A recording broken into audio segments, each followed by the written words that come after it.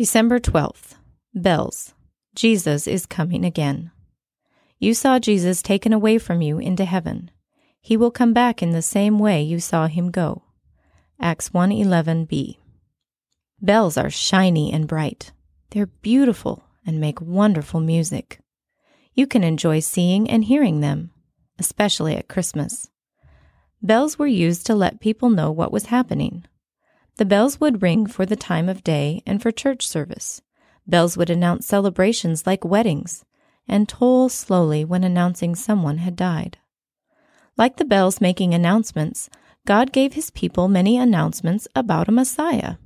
These promises are written in the Old Testament.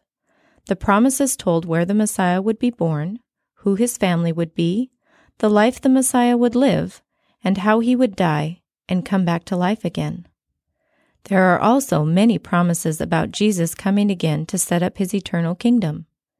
You know Jesus will come again because all the promises God made about sending a Messiah came true the first Christmas. When you see bells, ask, "Am I ready for Jesus to come again?"